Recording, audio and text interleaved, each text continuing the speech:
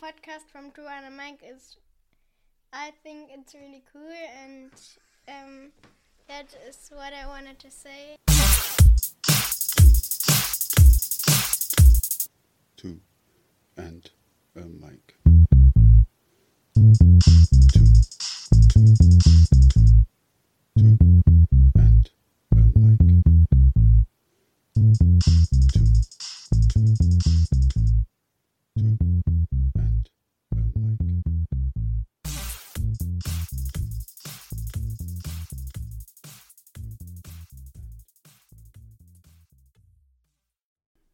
First of all, my apologies for not having uploaded a podcast in a more regular time frame.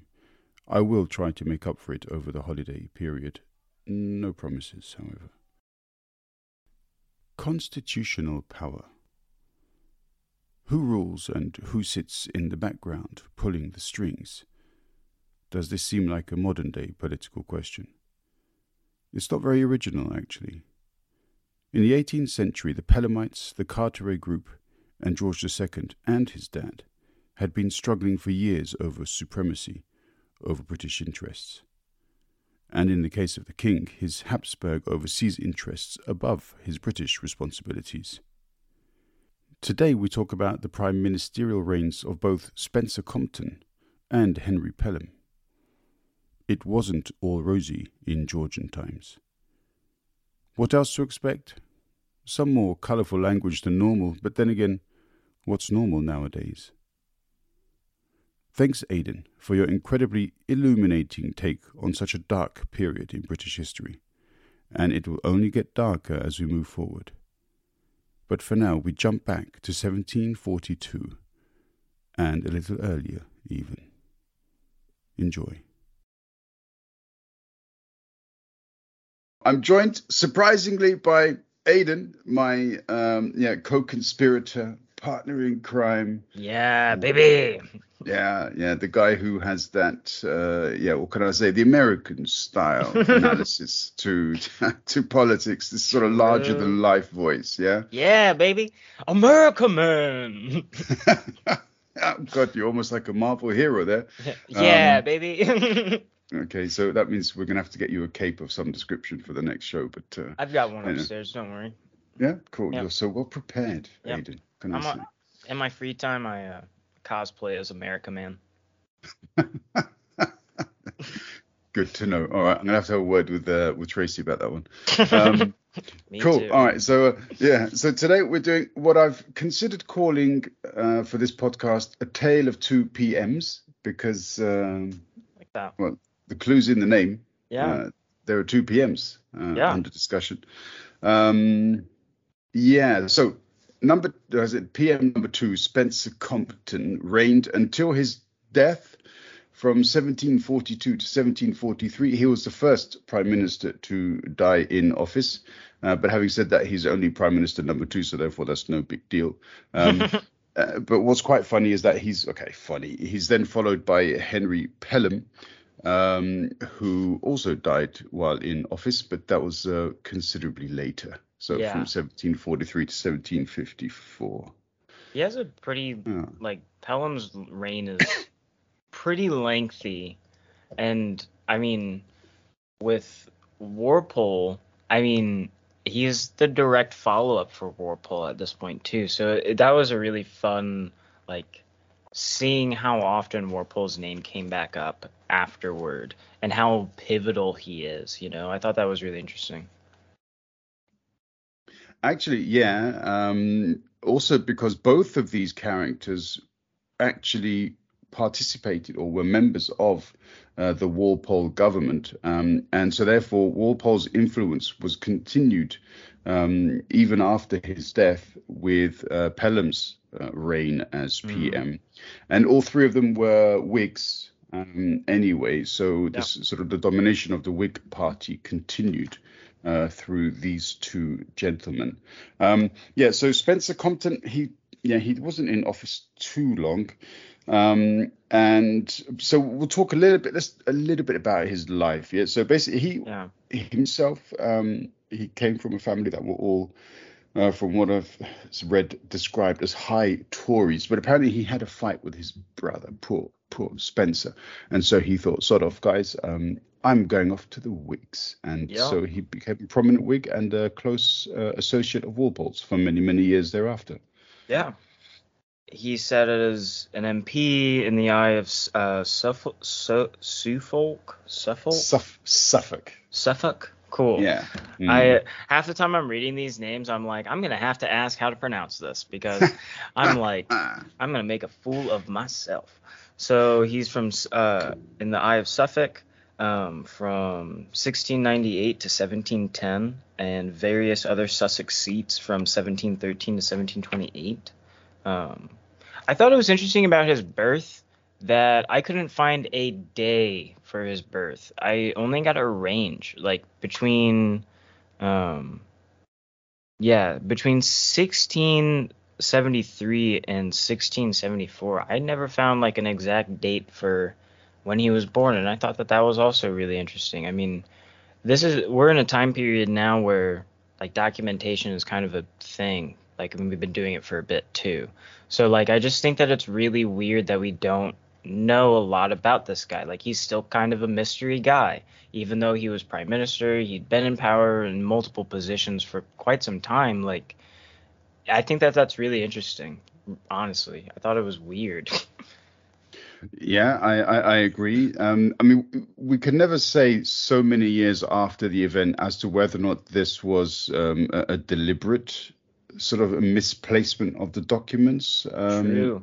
Yeah, as in they thereafter, perhaps there was some reason why I don't know if there was some kind of age-related responsibility, and they said, no, hide that, and then we can say that he's this old and you can do this and that.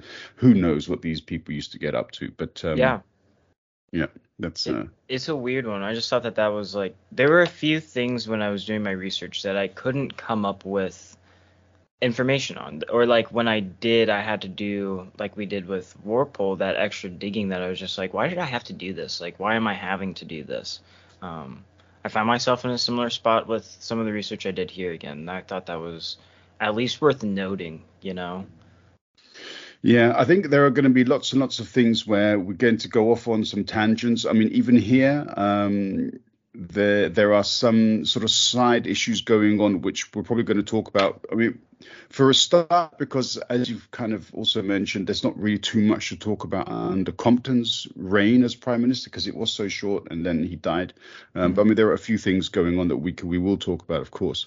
But what's really interesting to mention as a side sort of plot, when I came to, and I'm interested in hearing your take on this as well. So when I now come to do research on either the prime ministers or also the US presidents, what I'm also looking at is international affairs or events which may in some way be connected. Yeah. So the way that I've always kind of looked at history through the history lessons that I had at school and college were very much two-dimensional. It's like, this is an event. You study this event and you study it from the perspective of these people, and that's basically it. But we all know that's not the case, because, I mean, 300 years ago, whenever these events were taking place, they didn't have the internet. They didn't have mobile telephone, possibilities that they can, hey, dude, we've just been attacked by, I don't know what. What should we do? So basically, a lot of these sort of captains or, sort of army generals or colonels or lieutenants were basically given a letter or a brief and saying, this is your responsibility. You go and take that hill, and how you take it, I couldn't care less, Yep. And so basically these people were essentially lost for months and months and months, or years, even in some cases. And news would filter back eventually that this person has done that and that person has done this. And essentially the role of government was simply to be able to coordinate as best they could. Yeah. What happened. So even though at the time of Compton, we can't say for sure that so much was accomplished by him, there are certain issues happening around that time which are quite interesting. And one of those things that I picked up of in 1742, which was basically around the time when Compton came in, the British government extended the rights of the East India Company to continue managing trade until 1783 in their area. Yeah. Wow. Okay. And for that certification, let's use that word, they gave the British government a loan. They didn't even donate. They gave them a loan of £1 million so that the British government could continue financing its own war effort in Europe. Wow. Holy Yeah? shit. Yeah. So from 1742 until 1783, this permission was extended towards the East India Company. So therefore, we don't hear too much about them under Compton, but as you and I know, we're going to hear a lot more about the East India Company as we go through other prime ministers. Yeah. Wow. I did not know that bit about the East India Trading Company. I'm so glad that you're like the places where I don't do that extra bit of research, it feels like you're always on top of it. So I appreciate you doing that. But that's just wild, man. Jesus Christ. That's it's a loan, though. That's what gets to me. Yeah. I mean, talk about screwing the government. Yeah. It's like, we'll give you the money, but you've got to give us permission for the next 41 years to have a monopoly on trade to this area. Oh, by the way, it's just a loan, so you're going to pay us back with interest. So basically, what? How is that even remotely a good deal for the government? Yeah. And meanwhile, the government's like, yeah, sure. And but, just the amount of terror and destruction that company is going to cause over the next several decades. Holy crap. Yeah. Wow. Well, at least I think until the 1830s, 1840s, when they're sort of finally sort of put out of commission or they are disassembled or whatever. But yeah, exactly. And there's a lot to follow, but we'll talk about that. We'll talk about that a little bit under Henry Pelham as well, because again, some more sort of side stories have developed under him. But that's before we get there, we've still got the Mr. Compton. So you've done a bit of background as well on him. What kind of a person did you kind of find him as being? Not really anybody who really stood out a whole lot. Somebody who kind of he kind of just hung out in the back. There were a lot of times when he was not the primary choice for the things that were being that were going on. I mean, he really got close with the prince for some time, and it did lead to some rivalry between him and Walpole because Walpole was wanting to make the prince the king, and then the king was like or something along those lines. And then Walpole ended up backing back to the king and having loyalty towards the king, but Compton was loyal to the Prince of Wales the whole time.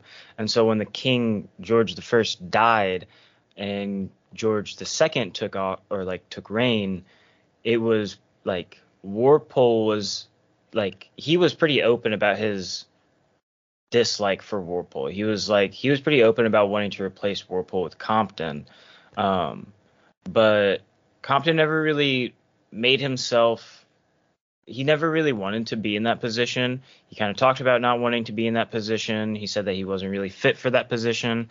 And Walpole was also doing a decent enough job that it wasn't necessary to get him out of there immediately.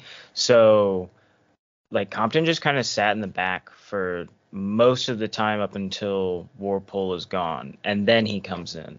And even then, during that time, he's not really doing a lot. He didn't really do a lot. He seemed very I'm just kind of here kind of thing, and I thought that was, I don't know. I guess that makes sense why we can't really find a lot about the guy, Yeah, I think there's our research appears to have sort of come together in similar fashion there. So Walpole was definitely more amenable to the king, Compton to the prince, as you say, and so therefore everybody was pretty sure. There's a lot of rumor going around at the time in Westminster that when the king eventually did kick the royal bucket, that Compton would probably be then put into power. However, when the king did pass on and his son the prince became king, apparently they went to meet the three of them George II, Walpole, and Compton. And as you said, Compton pretty much said, I'm not up to the task, which is really, really strange under these conditions. In between 1715 and 1727, he was the Speaker of the House, and he's been he has a reputation of being quite chilled. And apparently when an MP complained about being interrupted, and this happens a lot nowadays. Oh my God, I had that quote. Yeah. Yeah. Do you want to read it out? Oh, I'd rather you let it out, because I don't think I wrote the whole quote. It was a good one though. Okay, yeah. So he said, so somebody complained that he didn't want to be interrupted, and so the Speaker of the House turned around and said, "No, sir, you have a right to speak, but the House have a right to judge whether they will hear you." Yep. I thought that was I like clapped. I was like, "That's fucking good. God damn, that's fucking awesome." Like, God, that I kind of wish that that shit happened a little bit more often in like American politics. Like I see like the way that it goes in Parliament, and like the way that they just like yell at each other, like PMs just yell at each other and MPs yell at each other. Like it is like in different like countries, the way that they all have this conversation, they're like passionate, man. They're like yelling at one another. That doesn't really happen in American politics. It feels like, at least like in Congress, in the Senate, it's not usually this like, well, fuck you, man. And then like somebody's like, hey, everybody chill, man. Like, we got to take a break. Like, it's usually like this. All right, you have a minute to speak about this thing, and then we'll have you do like a rebuttal, and then you can come back with another. And it's just like, I kind of like that.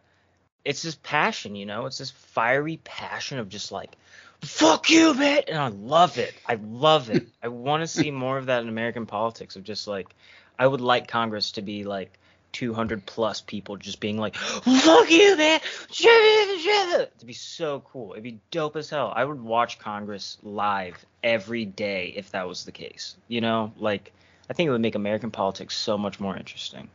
Make it like that, please. Fair enough. I mean, you're always, I suppose, welcome to watch, Parliament's or Prime Minister's questions. I mean, the thing is, with regards to how things are in the Commons, and maybe this all started because Compton here didn't have the balls to tell the sorry guys, listen to please whoever's speaking. But I mean, nowadays a lot of people find it very hard to follow the Prime Minister's questions, especially because most of the questions which come to the Prime Minister from the Prime Minister's own party are those which are very easy for the PM to sort of bat away. And then the opposition are given sort of limited amounts of questions. And most of the time, the PM doesn't even answer the questions that are given. And then when the opposition sort of MPs stand up to say something, they're like booed out by the majority that is presented by the government. And it does seem to be it's almost childish. Yeah. So, I mean, I understand what you say about passion, but what we get in the Commons isn't really about passion. It's just, people just, especially men, just being really, really, I don't know what's the best way. Just stupid. Yeah, no, I think I understand what you mean, and that does put it in a different perspective for me, that I do kind of appreciate the organization on our side a little bit more, but I can see it as being like that childishness, and like, especially with it being mostly men, like, and not like, I'm excited to continue to see more women and more diverse groups taking power in places and letting those conversations kind of change and not be so male dominated, like white male dominated, especially, at least in the US. But I think that's a good perspective. I appreciate that. No, not a problem. It's just no particular talent on my part. It's just having seen the so many PMQs, and there are certain circumstances where you're looking at this TV screen and you're hoping that the politicians that lead the country are going to give you some kind of real detailed insight. You're going to watch with the hope of actually identifying with whatever it is that they have to say. And you're then confronted by 45 minutes or whatever of absolute crap. And it's extremely disappointing and disheartening because you think, 1 minute, I thought I'd elected professional adults here, and in fact, I haven't done anything of the sort. So, yeah, okay. But as you also said earlier, then, so with regards to Compton, he's one quotation which I didn't find out who it was, but they said he is a plodding, heavy fellow with great application but no talents. Yeah. So, I think the quote continues with his only talent was holding high office. Like, that's not bad, is it? Yeah, it's not bad, but like it does speak to a point, you know? Like it's like, okay, so the only power that you have over me is that you're in a higher office than me. And if I'm like better than you, then I can reach that office, you know? Like I feel like that was pretty telling about Compton, like that he's just kind of there, like somebody who's there, right place, right time kind of thing. Like we've talked about that before, like lucky spawn point kind of thing, you know? So I think that's really interesting. Yeah, just want to say, thinking about it while you were talking there, because it also kind of suggests that people thought either this guy must be hiding something, yeah, because he's got access to all this power. He's chums with the prince. Walpole keeps on giving him more position and rank. So he went from Knight of the Bath to Baron Wilmington, and then Viscount Pevensey and Earl of Wilmington. Yeah. So as in, he continues to sort of rise up the scale of honors, as it were, and privileges. Yeah. He's given these powerful jobs. So some people probably look at him and think, well, man, there must be something about this guy. Yeah. Maybe he's, what's the question of what still waters run deep, and maybe there's something, boom, it's going to explode, and he's going to be this fantastic political genius we've not really discovered up until now. Yeah. Who can say? Yeah. I mean, like with him, like kind of getting all these like privileges, like being knighted and whatnot, like some of the reading that I did, it seemed like I was kind of confused because they kept saying that Compton was giving these positions, or not Compton, that Walpole was giving these positions to Compton to kind of prevent him from becoming prime minister.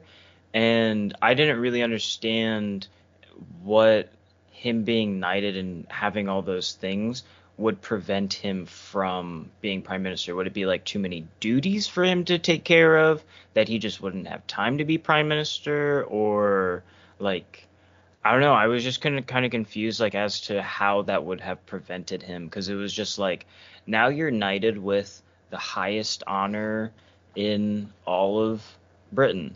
Like, that is something that I like for the most loyal and like people of the crown. Like, I feel like that's only telling of you that you can be trusted and that you could fill that role of prime minister.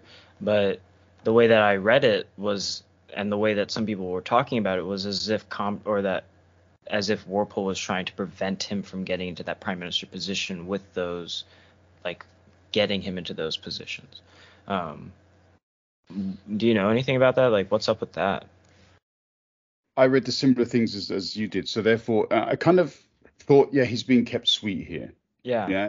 And if maybe Walpole was good at reading people, because we talked about how great he was at basically, getting favors for friends, and at the same time he was a good communicator with the different parts of Parliament. Then maybe that's because he was a good reader, and so he could see, looking into Compton's eyes, that okay, you're ambitious, but you're not that ambitious, and so therefore, if he was given positions, there you go. There's always this little step up, but I know you don't want the big man seat. Yeah. That's the way I read it. What's also interesting is that at the time, so there's something called, we've already talked a bit about party splits, and people are not really too happy with Walpole because also with regards to the South Sea bubble, he made money, lots of other people didn't. There's corruption going on. People think he's been stealing from the government purse.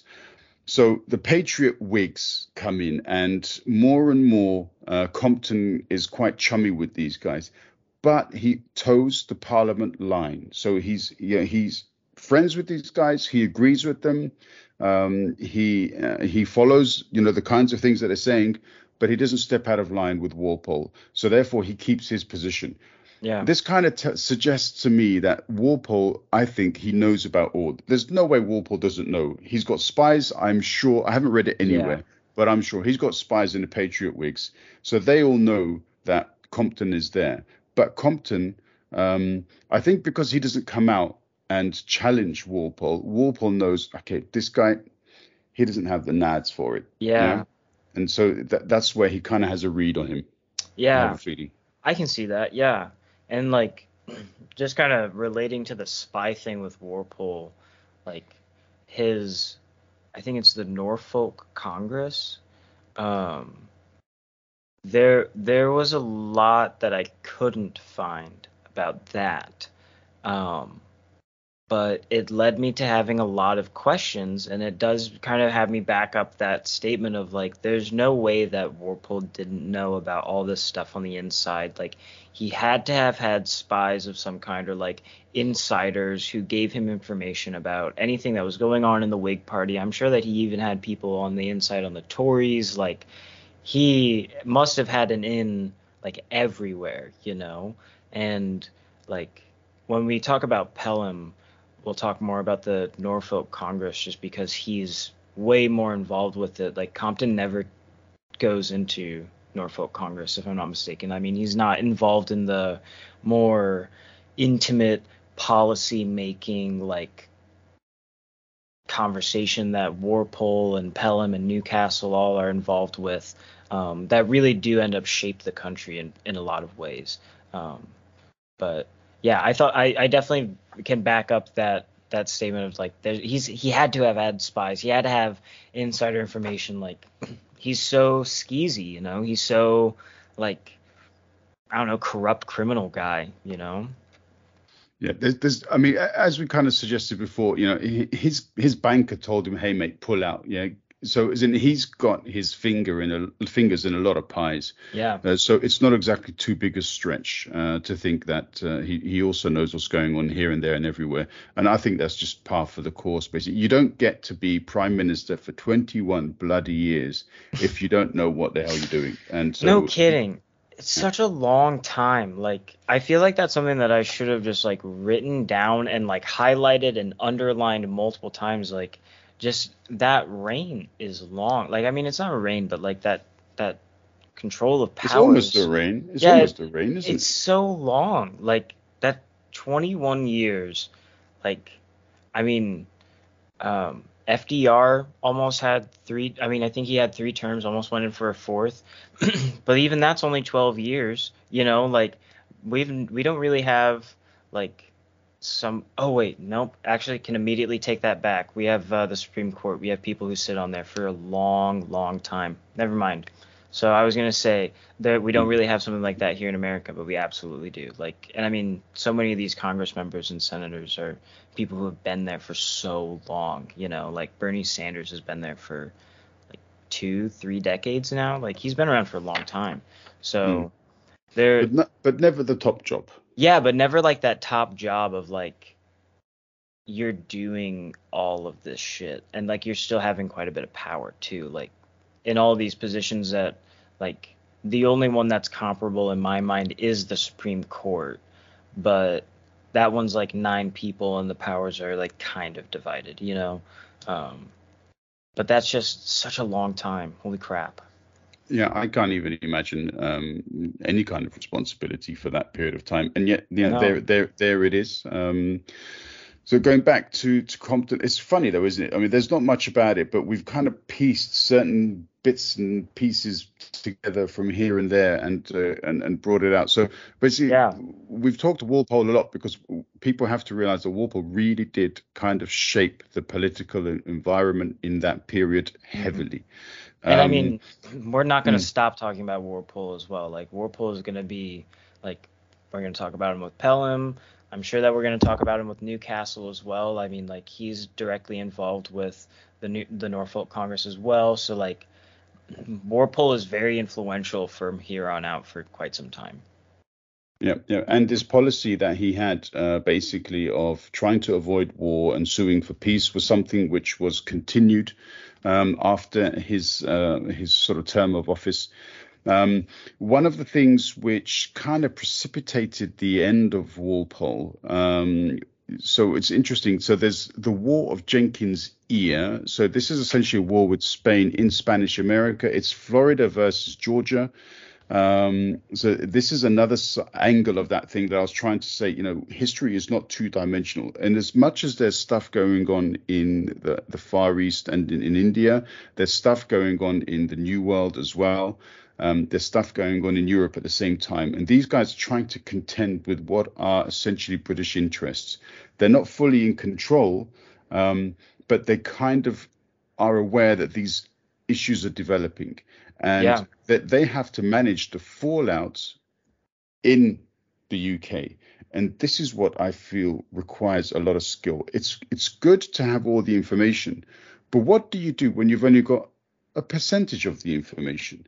These guys must have been supremely good at managing essentially what is a vacuum of information. Yeah, I can't imagine that time period of just like we were talking about earlier, of like you get this letter and like you're like, oh shoot, we need to send these guys out to do this thing, and then it'll take like months to get any kind of word back about what you sent them out to do.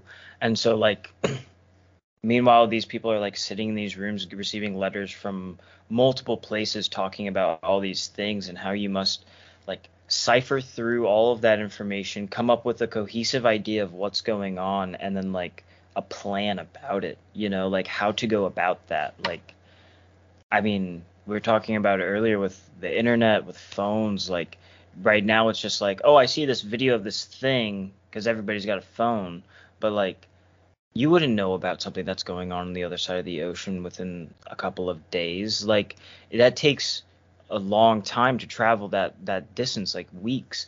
And so like weeks at the minimum, like, like it's a long process. And so a ship going there and then back and sending information and to receive word and supplies, like that is a task for somebody to do. And God, I'm grateful to live in the future. Yeah, and we've also got to comment on the reliability of this information. So, as in when we kind of intimated in previous podcasts when we've talked about the East India Company, these people sent the information back that they wanted to send back, that they knew that the British government and the king wanted to hear. Absolutely. And so therefore, they basically monopolized that information channel. And when something came through, and sometimes it did, which was not to their liking, that was nudged out. All of the publishers said, sorry, we're not interested. This is the kind of essentially domination which was extended towards public life, which the East India Company had access to. The government could basically manage. Nowadays, that's not possible. So when we talk about what created the kinds of prejudices and discrimination and racism and false sense of superiority that we see, this has developed over hundreds of years of false information coming through.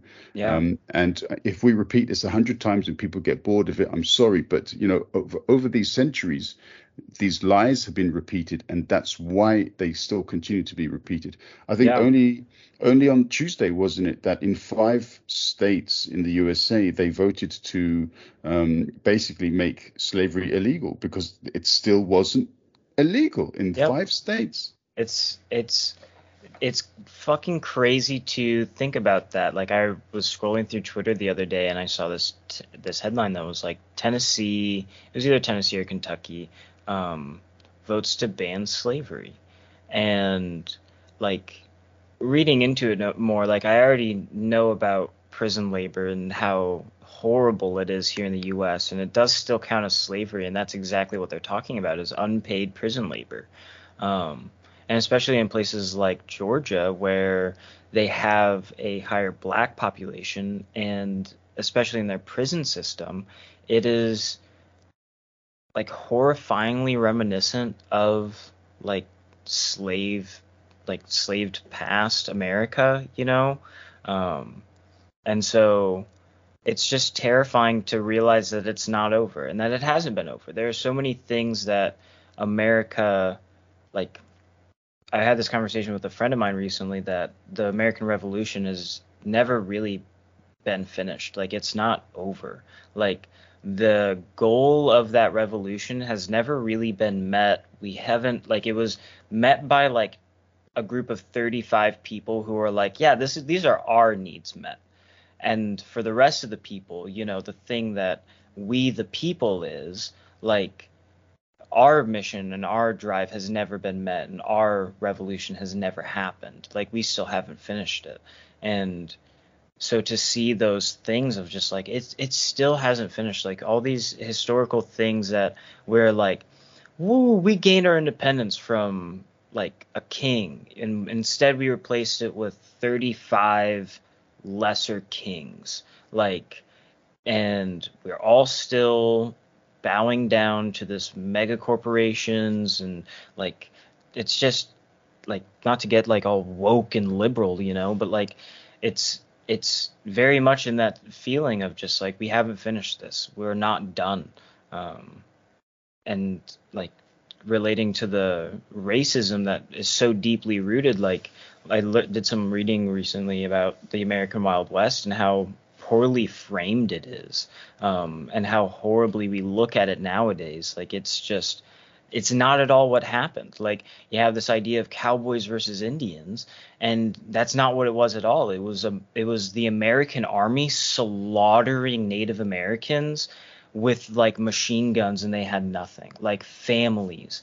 And so it's all the way that it's framed in this like same way that the East India Trading Company had framed these people as savages. Like, as soon as you frame it that way, everybody's fine with you doing what you do. And as long as you frame it that way, and as long as you're leaving out so many of like the worst details, you are going to have this monopoly on the information that's going out and the information that people are receiving and how they feel about this. And they're going to have these assumptions and these racist ideas about these people from here on out, and we're going to continue to see it for quite some time, like even up until now. Like, this is very much the root of a lot of this stuff. Yeah. And that kind of also ties in with where we're going with regards to Comptonist, because the War of Jenkins Ear, as I said, which precipitated in some ways the downfall of Walpole, essentially included the history, which is essentially the slave trade. So that this was the culmination of a number of different little battles, little disagreements, and so on, which involved where the British merchants took over access of the supply of slaves to certain regions within America and Spanish America, and this was essentially what one of the problems were. So, Compton, even though he was only there for a short period of time, he has in some ways the fact that he was able to take over as prime minister. It is in some way connected to what was happening across the Atlantic. Yeah. So I don't know how, like you, I didn't find too much with regards to what Compton actually achieved while prime minister. However, I did find a couple of statements about him being authoritarian. He basically knew how to piss people off, and he made a lot of decisions which he did not confer with his cabinet colleagues. I think, if I'm not mistaken, that kind of reminds me of a certain John Adams. He was apparently a really hard worker, which also reminds me of John Adams. So, but he was a shit manager. And what's quite interesting was that he worked so damn hard, it started to affect his health. And that's why he died on the job. Yeah. Basically. It's a damn shame. Absolutely. Yeah. Gutted. Not really. Crying at home. As soon as I read that, I cried. No. Poor guy. Yeah, no, I didn't really get too much about his prime minister term. Other than just that Walpole's political heirs replaced him. That was pretty much it. Yeah. Man. Yeah. So that's when we come to Mr. Henry Pelham. And he's also a Whig, so therefore that's basically 3 out of 3. Yeah, they're doing quite well with regards to their prime ministers. Yeah. Yeah, do you want to quickly go through his history, or how do you want to play it? Sure. So born on September 25th, 1694. He got an education at King's College and migrated to, oh man, he migrated over to Oxford until September 1710. He served as a volunteer for the army during the pro-Stuart Jacobite Rising of 1715, and he commanded dragoons at the Battle of Preston. I had to do some reading into what dragoons are, and I'm imagining that he is just in cavalry, like just light medium cavalry. I guess that in the early 1600s, the dragoons were used as taking bridges and strategic points, but eventually they just turned into a term that everybody used for light and medium cavalry. So at this point, I imagine that he's just in cavalry. So then after he's traveling through Europe for a while, honestly not that long after the battle, he returns back to Britain, and his brother arranges for him to return as an MP at Seaford in Sussex on February 28th, 1717. He represents there for 5 years. Yeah, his family's influence is super, super influential to where he gets.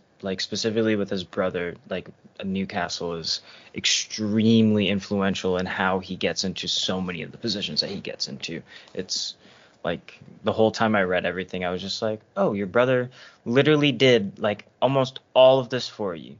Tight. It's pretty fun.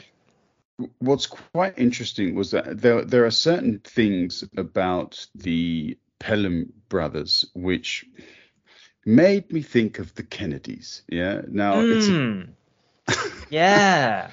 It sounds a bit crazy, but I mean there are some connections there with the kind of way that they did things, and but maybe we'll touch upon that a bit later on. But yeah, it's very important. The Pelhams are 18th century Kennedys. Why not? It's a possibility. Fuck it. So That's so funny. What's funny is that my notes on him start from basically the time that he returns from the ventures that you've outlined. So in 1721, he's chosen as Lord of the Treasury, which is basically the third highest position held in the government, not including the monarch. In 1724, he becomes Secretary of War, which is basically just administrative duties. He doesn't really have any sort of charge of military policy. Yeah. In 1930, he became Paymarshal of the Forces, which was a far more lucrative position, and where he kind of was able to manage the finances of the armed forces. Now, as I kind of referred to earlier with regards to War of Jenkins' Ear, there was also the War of Austrian Succession, which kind of took place between 1740 and 1748, which also took part or played a part in the downfall of Walpole because people thought, you just don't know what you're doing. Yeah. It's a really interesting part of history to read about the War of Austrian Succession. The only thing that I made a note here, but I think we can skip over it. But I would recommend that people, if they want to read about it, that they should do. What's interesting here is that there is a principle established called the Pragmatic Sanction Act in 1713, which allowed for women to inherit the throne. And this was called the Pragmatic Sanction because it was essentially prepared or made by the Pragmatic Allies, who supported Maria Theresa, and the Allies were Britain, the Dutch, and Hanover, who were also connected to the British Crown. So there's quite a bit of detail there. One of the notes that I put down, I tend not to use the F word, but basically, to be really disrespectful with regards to the monarchy and how they've done things in Europe over the last few hundred years, it's basically royal fuck bingo. Yeah, is the way that I've kind of highlighted it here. Because there's so much intermarriage and Yeah. people, you go here, you go there, and do you know what? I've got a 12-year-old daughter. Why don't we set something up? And obviously, the height of distaste from my side reading this stuff, but everybody's related. So, and the crazy thing is, they are so damn greedy that, oh, you're my cousin, but do you know what? I kind of like your wife. I'm going to take that. Yeah. Or, I like this castle, or I like that land, and this and that. I hate it, man. I don't understand what these guys are. And we've let these people rule for thousands of years. They're mad. They're sadistic. Yeah, that's a bit that I was gonna add, was like that it's also like intertwined, that it's like we don't want to share this with anybody who is from that lower class. Like, I mean, there's always been like distaste when a royal gets married to like somebody who isn't from a higher standing or isn't from like another like royal family of some kind. Like, it's fucking gross, man. I completely agree that it's just like, why do we keep letting these people stay in the same place for all this time? Like, is there a reason other than just you being a figurehead, like, and a symbol of like stability, I guess? I don't know. I guess I understand the stability thing kind of, but at the same time, like, I mean, get a new president every 4 years. I don't know. Like, everything changes all the time, so I just don't get it to the same degree. But it's just like, why do we let these people stay in power for so long, continue to do the same corrupt shit for so long? Like, it's painful. It's painful. It's absolutely painful. And the worst thing is that, they are greedy. They want them, to get their hands on somebody else's castle or somebody else's wife or somebody else's daughter. But who has to go and do the fighting is the poor people. They're the ones that have to go. If they get killed, I mean, I don't know how much money gets paid to their family. Hardly any, if anything. If they complain, they're slapped down. Yeah. So and this has been basically perpetuated for centuries, and it's a real surprise to me it's taken so long to get power from them. But this is what the Pelhams kind of achieve, and that is really interesting. Yeah. It's it's painful. Like, just bottom line, it's just a painful reality of so much of what we still are doing today. Like, we still go through the same shit of just like all these rich people are fighting for these big things, and then the people that are actually fighting for it though are poor people who just kind of needed this money to go to college or just to pay off their student debt or literally any plethora of reasons. Like, and they're being used as weapons, and like they are being sacrificed at, like, for what though? This is kind of the thing that it usually comes back to, is like, what is this sacrifice for though? Like, does it really matter? Like, I have a friend who came back from the Middle East and serving, and like one of the questions that he has is like, was this worth it? Like, and it's just like, yeah, that's tough. Like, that's scary. I can't imagine being in that position. So like, even back then, same people are still doing the exact same things. Like, it's important when you look at history to notice that things just don't change, Yeah, absolutely. Unfortunately, the names change, and perhaps the reasons for doing things in some ways for some individuals, but essentially, a lot of things stay the same. Yeah. Yeah, so Pelham, I've kind of made a note here, is that he becomes sort of the second part of the Carteret ministry on the sense, or the Carteret group, because John Carteret, who's the second Baron Carteret, he continued his role as Secretary of State for the Northern Department, which is essentially, basically, he was head of foreign affairs. But that didn't last too long because, and this is where I remembered the Kennedys, because basically Carteret's influence allowed for Pelham to come in, yeah? And then afterwards, the Pelham brothers said, thank you, mate, now you can piss off. And then... the way that they did it is just so, like, God, the balls cool, on you guys. Yeah, dude, just, like, tell the king straight up, either he's gone or we're done. Like, we're gonna leave you with no government. Holy fuck, dude. That is just like, you just like slap your dick on the table and you're just like, this is it, bitch. Like, fuck you kind of thing. And I'm just like, damn, son, chill. Like, and it works. It works. Like, god damn. God damn. It's cool though, isn't it? Well, I mean, I remember sort of Hannibal from the A-Team. I love it when a plan comes together. Yeah, so I'm kind of thinking Pelham walks away with this big cigar in his mouth. He's like, yeah. Yeah. Oh yeah. Where's Hannibal? Yeah. Where's Hannibal? But yeah, so basically, you know, there's one point where they basically go on a 2-day hiatus, I read, and the king was just unable to form a government. Yeah. And so they basically had to beg them to come back and take over. Yeah. So I mean, I think they even may have done this twice. So you know, maybe I'm gonna. You know, Yeah, I think it was on the. Up. I think it was on the second time that that the Pelhams stepped away for 2 days, and then the king was like, "I need you back. Please come back." Yeah, yeah. So they did this twice. Yeah. So the first time was to get rid of Carteret, so they could basically establish their power.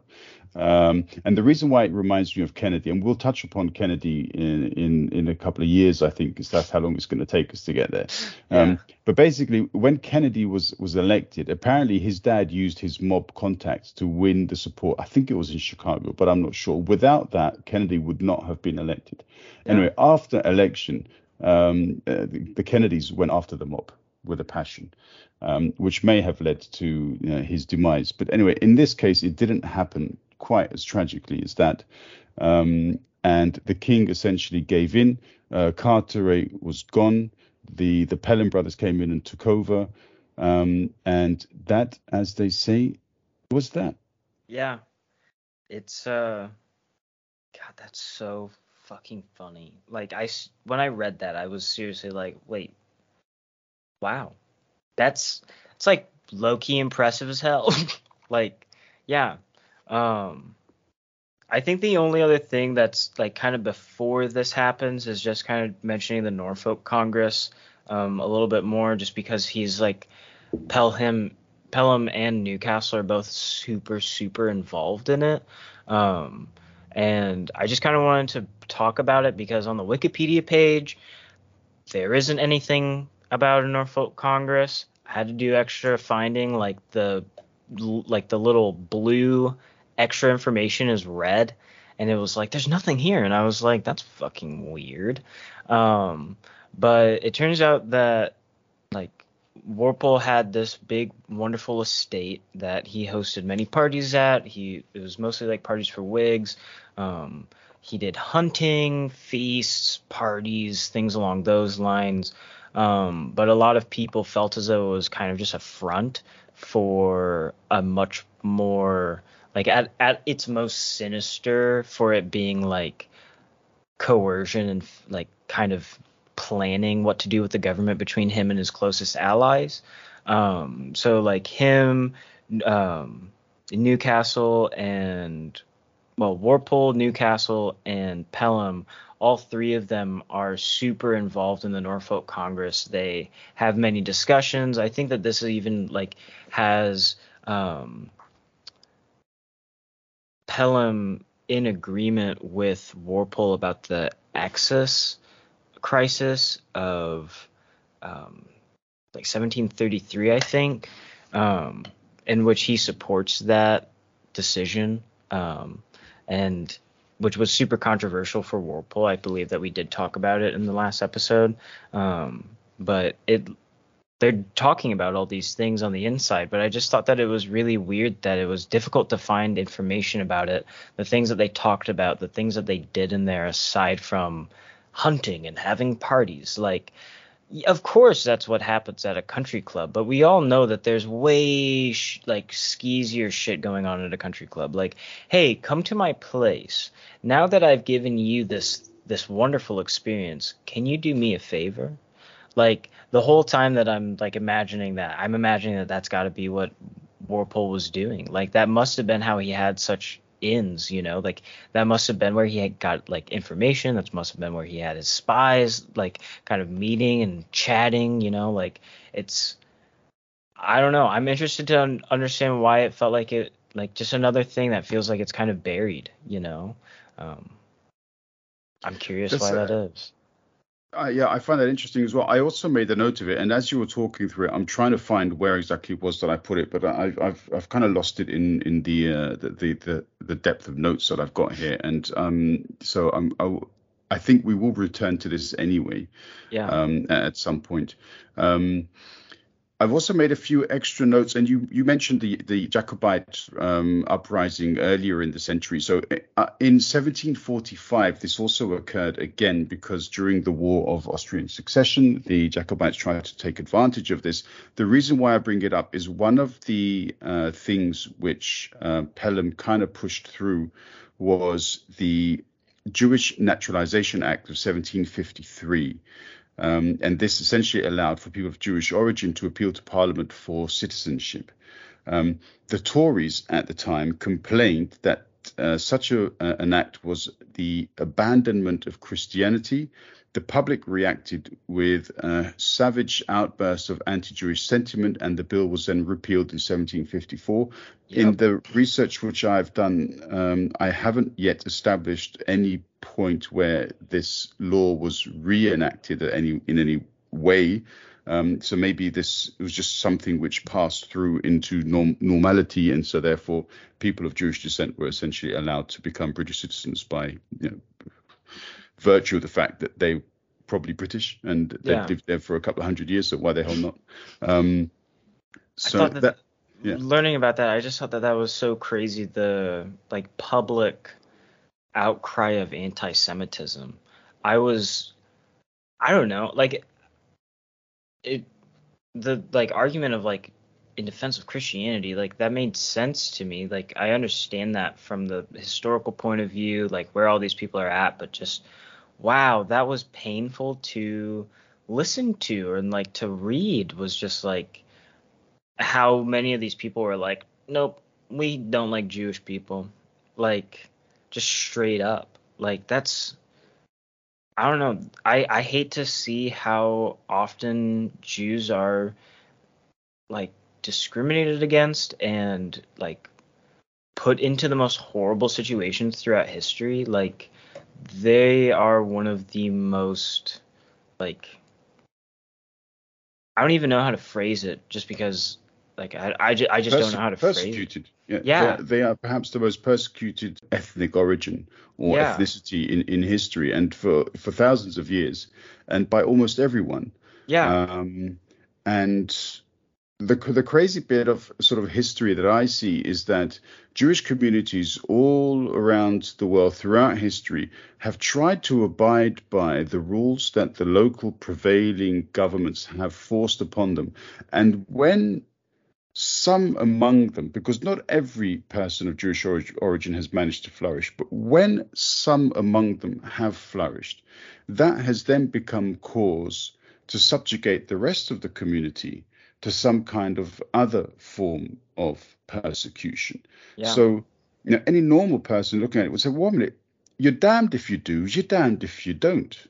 So what is it you guys want from these poor people? And I just don't get it. And I mean, it's also come up, if I'm not mistaken, recently with regards to Kyrie Irving, and some of the stuff that he's come out with. This he kind of apparently uploaded a video which appeared to express a certain anti-Jewish sentiment as well, and it took him a long time to apologize for it and to take it down and so on. And he was suspended from his team as a result. And the question must once again be raised: why is it that after so many years we still cannot overcome the fact that you simply cannot look at an entire race of people and tar them with a certain kind of brush? We are individuals. Everyone is different. We're all people. We're all here doing this thing like called life, and it's heartbreaking that there's still, like, because of such rooted racism, anti-Semitism, homophobia, transphobia, the list goes on, misogyny, like all of these things that are so deeply rooted in so many of our societies that it's, I don't know, it's just painful to still hear people say the things that they feel comfortable saying, like feeling this ability to just be openly racist, be openly homophobic. Like, in some ways, like I kind of appreciate when people are open about that stuff, because it allows me to just like kind of cut them out of my life immediately, and also allows other people to know that you're not the kind of person that I want to be around. But it's still just like one of those things where it's like, how can you feel that comfortable just like saying the things that you say, Like, it's terrifying, and it is so deeply rooted because of like how we've developed our societies and how we have like put laws into place to discriminate against certain people, the way that we've like segregated communities to make it so that way these people aren't around everybody else, like it sucks. I hate it, and I hate that it's still so prevalent today. Yeah, and it all, as we kind of referred to earlier, it comes down in many ways to the fact that society has believed influential elements within its own creation that have basically tainted the reputation of entire ethnic or ethnicities, and they have simply taken that as truth. And these lies have been, told on countless occasions, decades long, centuries long, and people believe it, and people still believe it. Mm-hmm. And this is the unfortunate. I say the word unfortunate, it's 1,000 times worse than that. But the unfortunate truth is that all of these things are based upon lies, and yet here we are still having to fight against this level of discrimination. And it's got nothing to do with being woke. This is a question of decency and understanding human dignity, and that's about it, I think. Yeah, no kidding. I hate that argument of like, you're just woke. Like, no, it's, I care about other people, I guess. I don't know. I didn't realize that caring about other human beings and being empathetic was woke. Like, if that's what being woke is, terrible, is, then, man. Yeah. Fuck, dude. I hate being woke. Like, the fuck? Like, other people need to work on that more. Like, I don't understand why that's such a bad thing. Yeah, absolutely. No, I'm happy. I'm very comfortable with my wokeness, and I'll wear a T-shirt to that effect if that's what it takes. I couldn't care less. Yeah. So, all right. Going back to Pelham then. So Pelham had a good relationship with the king, but not his son Frederick. Yeah. So Frederick, they love all of these little groups that they've created. So there's something called the Leicester House Party set. Yeah. And so the prince is pretty much quite high up with that. And what he tries to do is test his constitutional position, and he wants to get the Pelhamites out. So he wants to create this general election in 1748.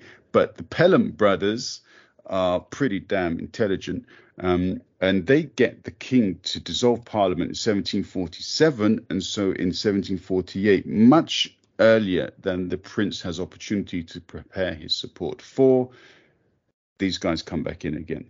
And it's basically crazy cool. And yeah, we kind of talked earlier about how they, and you corrected me as well, where they go on this 2-day hiatus, and this was a different time and so on and so forth. But what essentially they managed to secure was that they made the king promise that he would have complete confidence in their government to manage things. And so basically they reduced the influence of the king on government. And so therefore a lot more influence was then passed to the commons as a result. And this is what the Pelham brothers did. Well, one of the many steps over time, but this is one of the main steps, I believe. And that is quite interesting. I also thought that was pretty interesting. And that all coming about because of Bath and Cartier, or Cartier. I think it's Cartier. Going to try to get the king. Carteret, yeah. Yeah, I thought so. I'm like looking at my handwriting, and I'm like, I can't actually read that. So good job, me.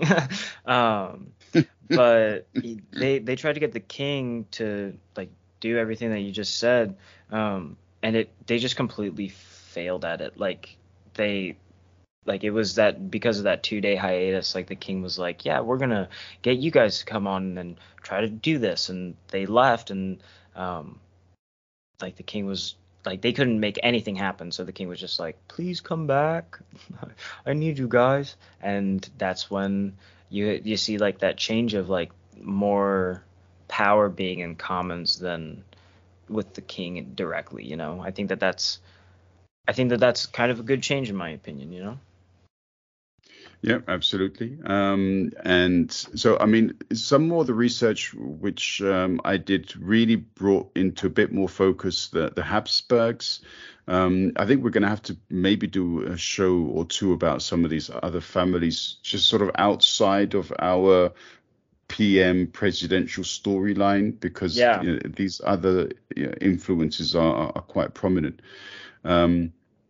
In 1748, there's something called the Treaty of Aix-la-Chapelle, which essentially ended the War of Austrian Succession, but it wasn't particularly successful, and it still created, let's say, room for future shit to go down. Yeah. The European royals are an extremely entitled bunch of gits. And so I'm really not surprised that so many people decided to run off and establish a new life in the new world. I would have. Why would you hang around with these tossers? It's basically the way that it is. They've been in charge for like 1,000 years already. So like. And what had they created in that time? So might as well scramble over to the new world where everything is going to be totally fine. Oh yeah, lovely. No problems whatsoever. I actually don't think America has ever had any problems ever, really, now that I'm thinking about it. No. I mean, that place is just the embodiment of stability. What is also interesting under Pelham, and there was nothing which really spoke to this. There was like one or two suggestions, so I'm just going to throw it in there, and if it's wrong, okay, you can give me a dislike. But basically, Pelham expanded this press ganging people into the Navy.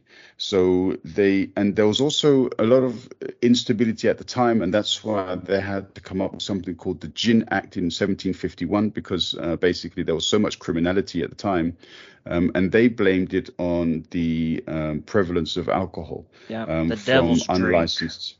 Yeah, you saw that too. Cool. Damn straight.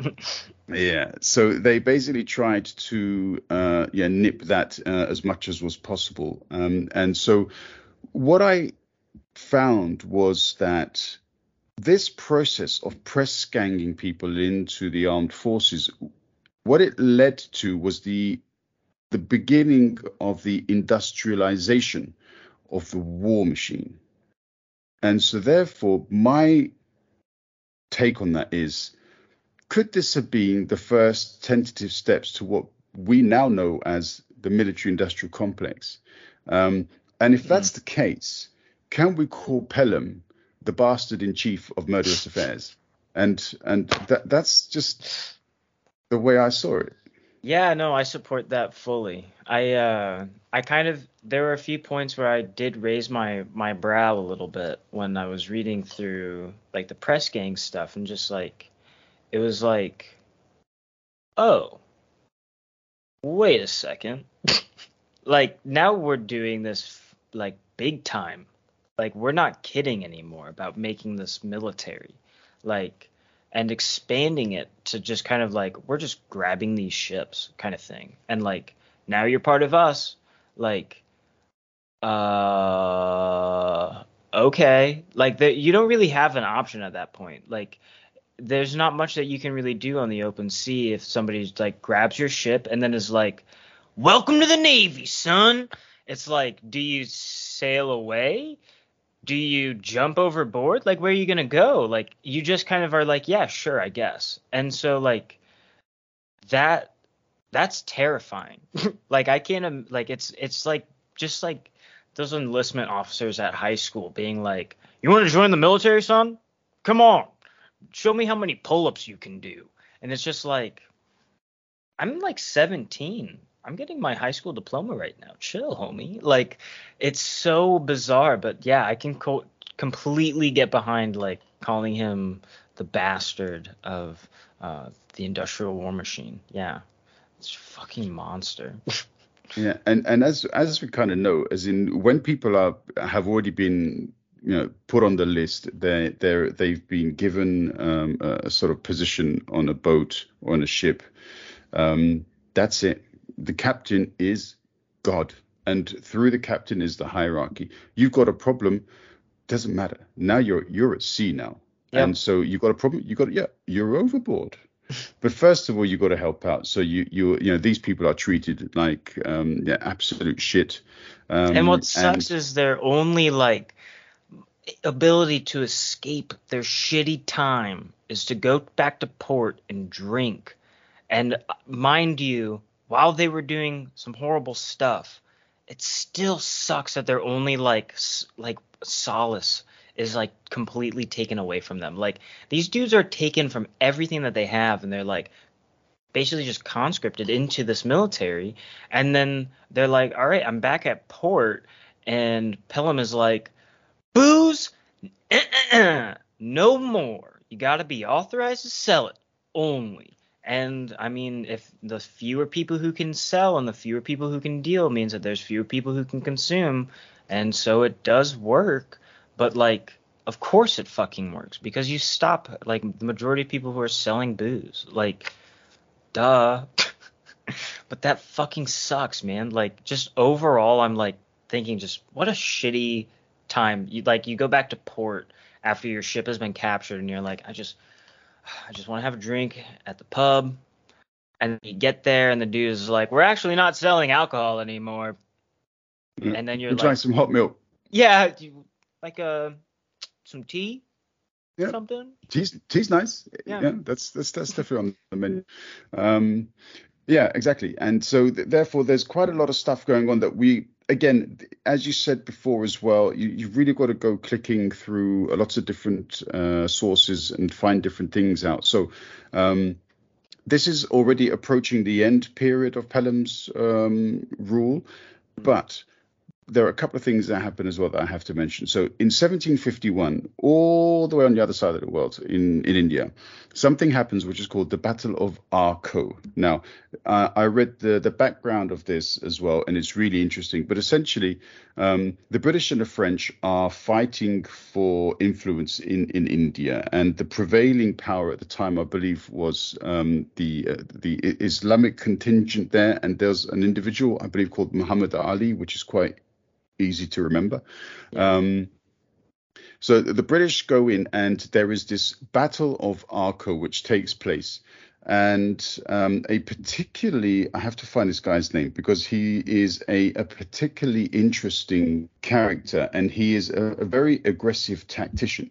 Robert Clive is essentially given a certain responsibility to take Arcot, which was the sort of home fort or town of this the Muslim ruler who was being supported by the French. And then there is a battle in 1751, and Clive uses some really interesting tactics, manages to fight off Muhammad Ali, and that sounds so crazy saying it. When you said it the first time, I was like, I'm picturing this like dude just like in the boxing ring. Yeah. Fuck you guys, pow! Yeah, nobody called Clive is going to be him, but so apparently that's what happens. And so this essentially acts as some kind of a boon for the East India Company.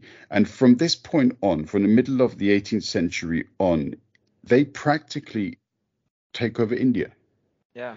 And one comparison that I saw, what I read online, was that, can you imagine if Amazon takes over Europe with its own army? That's kind of like what we're talking about with the East India Company taking over India. What a great comparison. Huh. Yeah. Jesus Christ. Yeah, that's a really good comparison. Wow. That does put it into like a completely different perspective, because like every time I've read about it, like it's like, yeah, I see it like that. But now like to imagine like Jeffrey Bezos like being like, and now my rocket ships will be armed with missiles and we will be launching to Europe. Like, the idea of that is fucking bonkers. But like, this is a time period where these companies are they can be so powerful. They can have such influence. Like, I mean, there are still so many companies that still do have such influence, like Amazon, but like certainly not to an extent that I imagine that Amazon is developing an army. You know what I mean? Like to establish this control. Like it's, but Jesus Christ, that's painful. Like just, and the amount of horror that I think doing an entire episode on the East India Trading Company is probably not too bad of an idea. We're getting there, yeah, because we are going to get to when they really, as in this next century between now and the middle of the 19th century is really where they reach their zenith. So we're going to touch upon that. In 1720, for example, 15% of all British imports came from India. I mean, that's quite a bit when you consider, at the time, the distance that had to be traversed and so on. So, clearly the East India Company is operating in a certain way. However, by militarizing themselves thereafter, they were able to propel themselves forward in a way that they hadn't been able to up until that point. Clearly, there were some elements of, I suppose there were some battles here and there, but nothing quite like what is about to occur. And so this is what was quite interesting. This kind of started at the around time of Pelham, and so therefore I have to say that he must take some of the blame.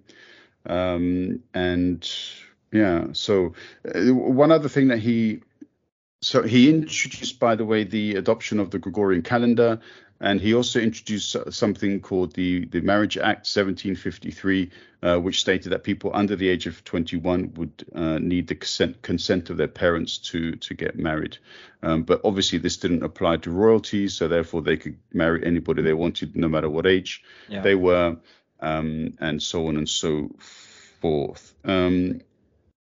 During his time, he did like with the Treaty of Aix-la-Chapelle, it ended up reducing the Navy spending quite dramatically. It was from 12 million pounds down to 7 million pounds, which is quite dramatic. He also promised to reduce the interest rates for the national debt from 4% to 3% by 1757. He lowered the land tax to an equivalent of 20% down to 10%, which is like, I mostly had that stuff written down just to kind of point out his financial and economic like policy that he kind of enacted, because he did do quite a bit that in terms of economic policy that I haven't really seen from a few others so far. Like he really did enact enough stuff to try to make a difference in the long run, reducing the national debt. Like I didn't mention that so much, but I have that kind of in my conclusion, because the way that I kind of visualize it is that he reduced the taxes because the only people who can actually pay taxes are the rich anyway. They're his buddies. A lot of other people. Shit, you're totally right. Nobody really has anything. They don't have. They can't own anything. Yeah. So therefore, they don't have anything. And so, if I have zero and you say to me, hey, I'll reduce your tax, I mean, I don't have anything anyway. Mate. It doesn't make a difference to me. But the people who are supposed to be looking after my ass, oh, you're going to reduce their taxes. Oh, well, that's nice. Yeah. So, I mean, this is definitely something which even today's Tories and neoliberals would agree with. So I get what you're saying about reducing the national debt, but to be honest, but the land tax thing, as soon as you said that, I was like, oh shit, no, we are still in a time period where the only people who fucking own land are rich people, like, and it's the wealthy people who are still like extremely influential. So of course, like, sure, reduce their tax. Fuck you. I take back everything I said, Pelham. I hate you, man. No, I don't necessarily want to change your opinion too much about him, because what is interesting was that apparently he died poor. So therefore, which sort of flies in the face of the way Walpole's situation was when he died. So Walpole died in quite well to do. So Pelham comes across as being a very honest person, a very intelligent person. And very capable as a manager, because he had to also manage lots of people who had very different ideas in his cabinet. And he was able to channel all of that and still maintain control for a substantial period of time. As I said, he dies again on the job, but he is replaced by his brother, which unfortunately, this was something the Kennedys could not replicate. Sorry, guy. Yeah. So, and do you have any other conclusions to give with regards to Pelham? I mean, not really. I think that it was like overall, I think that both Pelham and Compton were super interesting to read about. Pelham was much more in depth, just in terms of how much stuff there is about him. There was more information to obtain about him. His length in office was so much longer, so there's so many more things that you can get information about for him. But yeah, I don't know, just corrupt politicians doing more corrupt things for themselves and for their friends, like it feels like that's just kind of the commonality between all of these people, like it is kind of nice to know that he didn't die like super wealthy, like that was something that I read when he did make the switch from, what was it? It was like Paymaster of the Forces. Like when he made that shift, it was kind of labeled as being a more lucrative position, that he could like do more things, but also that he could potentially like slide some more money out, like there was some interesting things about that, but it didn't really seem like he really did that a whole lot. No, because if he had done, then and he'd been caught doing it, not only would he have been responsible for it, but also his descendants. So therefore, if he died and then it was found out that he'd stolen money from the crown, his kids would have been responsible for that, or his family. So wow, he had a lot of power. Yeah. But he had to be very careful with it. So that particular position, the Paymaster of the Forces, where he basically managed the finances of the armed forces, you can't screw around with that. Yeah. So he had to be quite honest as a result, I think. Yeah. And it does make me feel like, I don't know, he enacted some like interesting policies that I really was kind of surprised about, that I wasn't necessarily expecting, like the Jew Bill of 1753 and the Marriage Act of 1753 as well. Like those were two things that I don't think I was really expecting, at least in this time period, but also kind of the backlash about it as well was pretty interesting. Those are like the biggest notes that I've got on his term. And just to point out as well that this actually how it is referred to as the Jew Bill of 1753. Yeah. Though I referred to it with its more, shall we say, official name of the Jewish Naturalization Act, but that's slightly different. That's an actual act, and that's not the Jew Bill which preceded it. Yeah. Which is the unfortunate term that it is known for. It sucks reading shit like that, because it's just like, man, what a like horrible thing to label that as, like, and I don't know, there are times when I write things down that I'm just like, I don't know how like comfortable I feel like saying shit like that sometimes, but I also really value people knowing what it was and like understanding the context of how these people were talking about these people. Like even in just saying, like calling it the Jew Bill, like that is such a fucking, like, I don't know, it just like boils a human being down just to that thing, and then like they're nothing else other than being a Jew, and it's just like, why are we getting so specific on that part? Like, just fucking chill on that, please. Like, what are you, Hitler? It does strike me as a bit odd, and also we there are issues of terminology which are also referenced in more modern times, but maybe we'll touch upon those at a future point. All right, Aidan, we're well through the hour mark, so I think we're down to ratings. But look, because there's two of them here, I know you want me to do the Brits, but there's two of them, man. Are you going to make me do both of them for ratings? Come on. I can split it with you. Sure, that's good. That's good. Okay, all right. Which one do you want to take on? Who do you want to rate first? Now that's a question. I feel like I could probably do Compton just because he's such a short term. Not really much about him, but fair enough. I really want to know how you'd rate Pelham. So, what did we rate? Warpole 13. 13, yeah. Yeah, I'd say Compton is above Warpole. Okay. Just because, like, looking at his term, there's really just not much about it. God, this is actually really hard. Because, like, just a solid 30, probably. Like, that's so funny. Like, I don't know. Like, a 50 feels too high, Below 30 is just like, you really did some fucking weird shit, man. But, like, 30 is just, you're a guy doing your thing.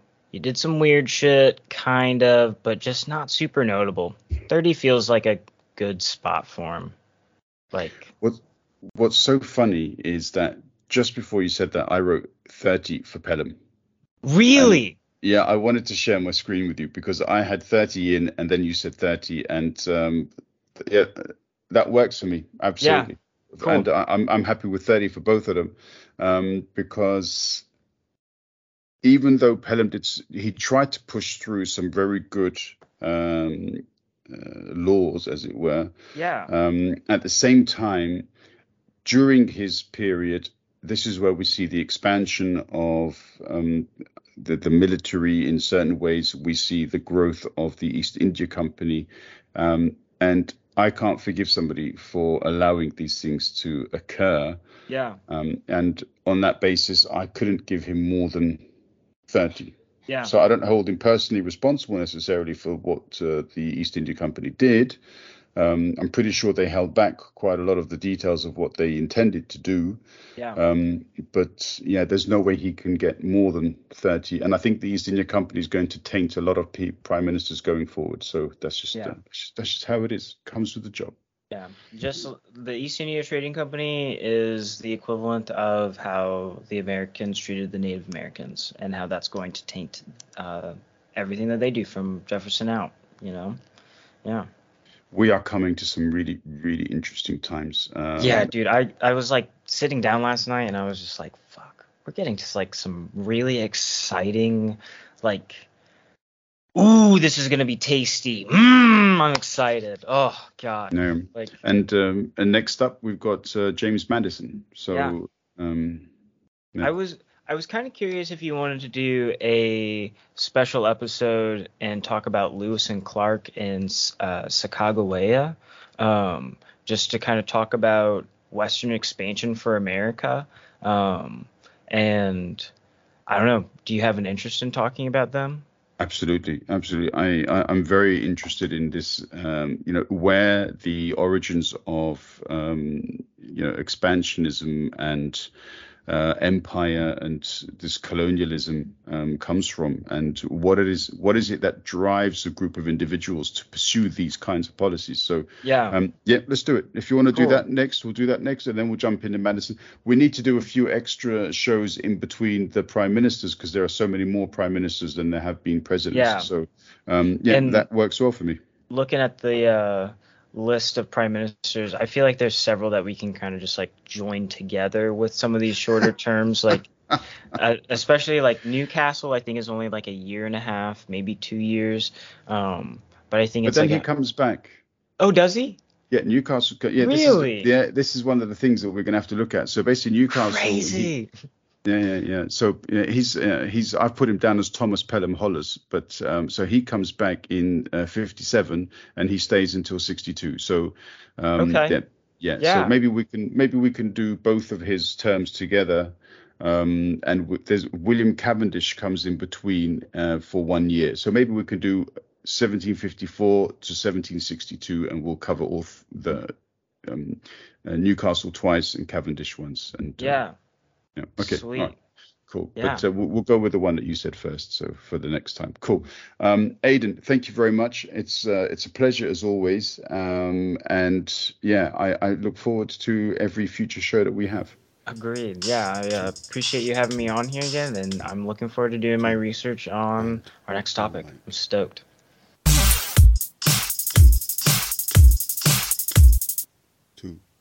And mic.